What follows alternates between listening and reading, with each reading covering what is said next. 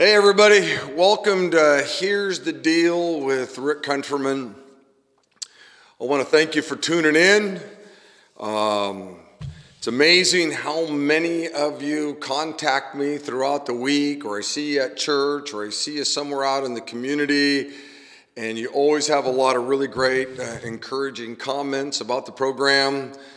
Some of you might be watching this on Facebook. Some of you might be listening to this on the podcast. But either way, I'm just super thankful that you're with us or with me. If you have a question, you can always email it to me at rickc@bvg.org, rickc@bvg.org.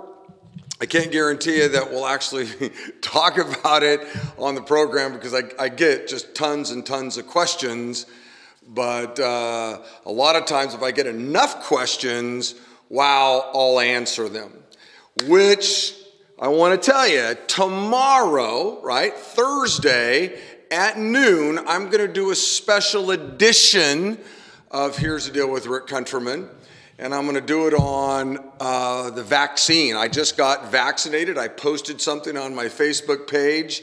And it sure generated a lot of great interaction amongst people, different thoughts and ideas. I received a lot of emails and texts about it. And so tomorrow at noon, make sure you tune in to the broadcast or listen to the podcast. And I'm going to tell you why I got the vaccination. And so that'll be super interesting. So hopefully you'll tune in. So today, what I wanted to talk about was, what do you do when somebody says something to you or about you that's hurtful or crummy or untrue? A lot of you over the past couple of weeks have asked me, Pastor Rick, somebody said something about me that's untrue. Somebody said something about me that's hurtful. Maybe it was a family member. Maybe it was a friend. Maybe somebody you work with or whatever. And as Christians, how are we to respond to that? And I think one of the reasons why I got a lot of questions on that was because of something that I posted on my Facebook page. And that was, I wanted my friends and family members, those that follow me, to be praying for me and my family over something that was crummy, that was being said about me. And so today, I thought I'd just take some time and just unpack for you a little bit about what I do when people say things about me that are hurtful or crummy or they're untrue or whatever they might be, because I have a lot of things that are said about me that are just frankly untrue or just hurtful. I was thinking back to when I first got into ministry back in it was in the early 80s. And in the early 80s, there was no Facebook, there was no Twitter, there was no Instagram, there was no emails, texting, none of that, right? And when I gave my life to Christ, I came out of a background where I had, done a lot of drugs. I'd smoked a lot of weed and done all kinds of things. And God pulled me out of that crummy lifestyle and redeemed me. And when I started serving, I was serving with young people. I was serving in the high school ministry, in the youth ministry here at the church. And I was really enjoying it, and I loved being a part of it.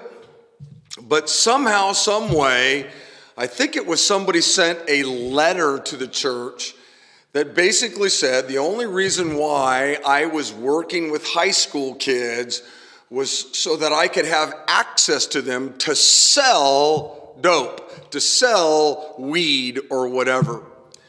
And I remember I was called into a meeting and I was just mortified that somebody would say that. Now, it was an anonymous letter, I think. I don't really remember all of the details. It was so long ago. But I remember thinking to myself, wow, someone just said something really crummy and hurtful about me, something that really is not true. And remember, no Facebook, none of that. There was only just a handful of people even knew about it. And it still bothered me. And in my ministry here at Big Valley Grace over the years, wow, all kinds of things have been said about me. And now with the internet and, the Facebook and Twitter and all these things, somebody can say something about you or me, post it, and it's out there for the world to see, and there's not a whole lot that you can do about it anymore. And so what do? How do you respond when something crummy is being said about you? I'm going to give you 3 or 4 things, okay? And the first one is pray. You always pray. Pray. And I was looking back over all of the broadcasts that we've done, all of the podcasts we've done, and I would say that at about 80% of them, I'm always mentioning prayer. Prayer is always the go-to thing. It's the first thing you want to do when somebody, whether it's at work or somebody you go to school with or somebody in your neighborhood, somebody in church, could be somebody in your small groups, it could be somebody you don't even know is saying something really hurtful about you. You always want to pray. James, our brother, in James chapter 5, I just talked about this weekend at our church. I preached at our church this weekend. He says this in verse 16. He says, the prayer of a righteous man, a righteous person, is powerful and effective. And so the first thing you want to do when somebody is saying something about you that just is crummy, you want to pray. You want to pray for them. You want to pray for yourself. You want to pray for your family, whoever those people might be. It's why I posted something on my Facebook page immediately when someone told me about some crummy thing that was being said about me on the internet. The first thing I did was I went to my Facebook page and I sent out something to all of my friends that said, please pray for me and pray for my family. I'll tell you, if you do nothing else, you have to pray. And so the first thing is prayer. The second thing that I want to share with you is this, is that you want to be thankful. In Philippians, our brother Paul, he says this. He gives us kind of the prescription to being anxious. He says in verse 4, rejoice in the Lord always. Again, I say rejoice. Let your reasonableness be known to everybody. The Lord is at hand. And then he says, don't be anxious about anything. And one of the things that happens in our humanity is when somebody's saying something about us that's hurtful, that's untrue or whatever, is that you can become anxious. And so here we have God through his servant Paul saying, don't be anxious about anything. But then he says, but in everything, okay, by prayer and supplication, with thanksgiving, let your requests be made known to God. And so here we have God saying, look, what I want you to do is I want you to pray. Talk to me about whatever it is that's going on in your life. Because prayer is a powerful thing, it's an effective thing, and then be thankful. One of the things that I do when something's being said about me that really is bothersome, that I know is not true or is just hurtful, or someone's just taking a shot at me, is I just start remembering all the wonderful blessings in my life. I want to be a thankful person. Because it's in that moment of being thankful that, you know what, all the other stuff, whatever the noise is, whatever things are being said, just kind of fall by the wayside. And so the first thing you do is you want to pray. The second thing you want to do is you want to be thankful. God's word says, hey, look, don't be anxious about anything, but pray and be thankful. Now, the third thing you need to do when someone's, being crummy to you or saying something bad about you or your family or your business, someone says something crummy about your business, I don't know, you get a bad Yelp review, and you just know what the person's saying isn't true or whatever, is you want to gather some wisdom. You want to get some good people around you, godly people around you, and ask them, hey, what should I do in this situation? Sometimes you might want to get an attorney a lawyer involved in it. Sometimes it can get that bad. And let me give you an illustration of what gathering wisdom looks like and why it's important. There's an old story about these 5 blind guys. And these 5 blind guys all grabbed a part of one animal. And they had different descriptions of the animal. And let me share it with you, okay? So the first blind guy grabbed a part of the animal and said, "Hey guys, this animal's like a big giant oak tree." And the second blind guy grabbed a different part of the animal, different body part, and said, "Oak tree? What are you talking about? This is like a small little hairy worm." The third blind guy grabbed a piece of the animal and said, "Oak tree?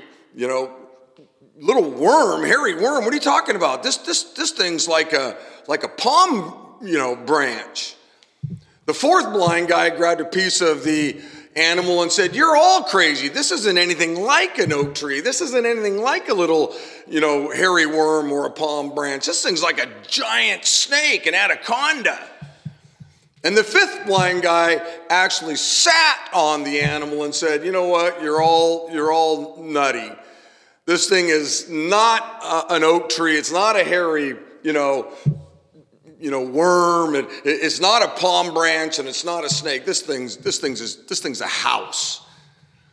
Well, when you put them all together, when you put all 5 of their descriptions together, you get the answer. It's an elephant.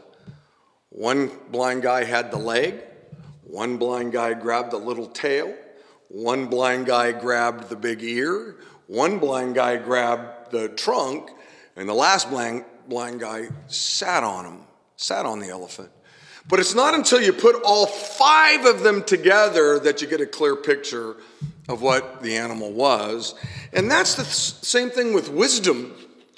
You want to talk to multiple people who see things from different lenses, because if you just talk to one friend, they'll give you some thoughts, they'll give you some advice, they'll give you some wisdom.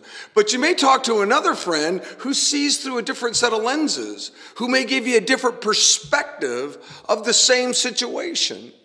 And so it's super important that you pray, that's number 1, that you're thankful, and that you gather wisdom. That's number 3. And last but not least, I don't know what to call this. And so I just got a question mark on it. But I do want to read to you a particular passage that will help you understand what the last thing is. In Romans chapter 12, it says this, starting in verse 14. Listen to this. God says to you and I, his followers, his disciples, "Bless those who persecute you. Bless and do not curse them.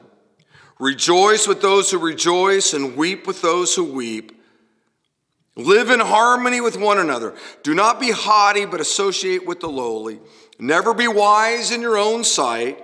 Repay no one evil for evil, but give thought to do what is honorable in the sight of all. If possible, so far as it depends on you, live peaceably with all. Beloved, never avenge yourselves, but leave it to the wrath of God. For it is written, 'Vengeance is mine, I will repay,' says the Lord.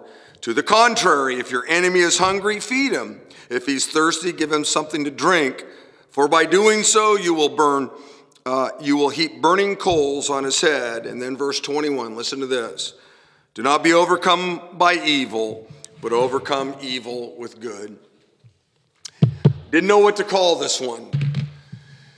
But I do know this, that when someone says something really crummy about you, somebody says something that's hurtful or untrue or whatever, wow, your flesh just wants to punch back, right? Somebody punches you, you punch back. Somebody pokes you in the eye, you poke them back. Somebody says something bad, you want to take some sort of action, right? And yet here we have our Lord giving his people some instruction. And this last verse says, don't be overcome by evil, but overcome evil with good. And I think, that brings us back to number one. One of the ways we're not overcome by evil, but we overcome evil with good is when we pray, when we're thankful, when we gather wisdom. You may not be able to stop somebody from saying something crummy about you or something hurtful about you or something that's untrue about you. In fact, I tell you, it's really difficult to stop somebody. People can post whatever it is they want to post. People can say whatever it is they want to say. And I just want to say to you, when that happens, look, don't let that evil somehow dictate how you're going to respond. I want you to respond in a godly way, a holy way. Don't allow somebody else who's perpetrating evil upon you cause you to do or something evil in return. God calls us to something way, way higher. And so 4 things, right? When someone says something crummy, hurtful, whatever about you, your family, your business, whatever, you pray, you're thankful, you gather wisdom, and then don't allow the evil being perpetrated on you to change who you are, okay? So, with that, I'm gonna end this, but don't forget tomorrow, special broadcast on Thursday at noon. I'm gonna talk about why I got the vaccination. Okay, blessings, everybody.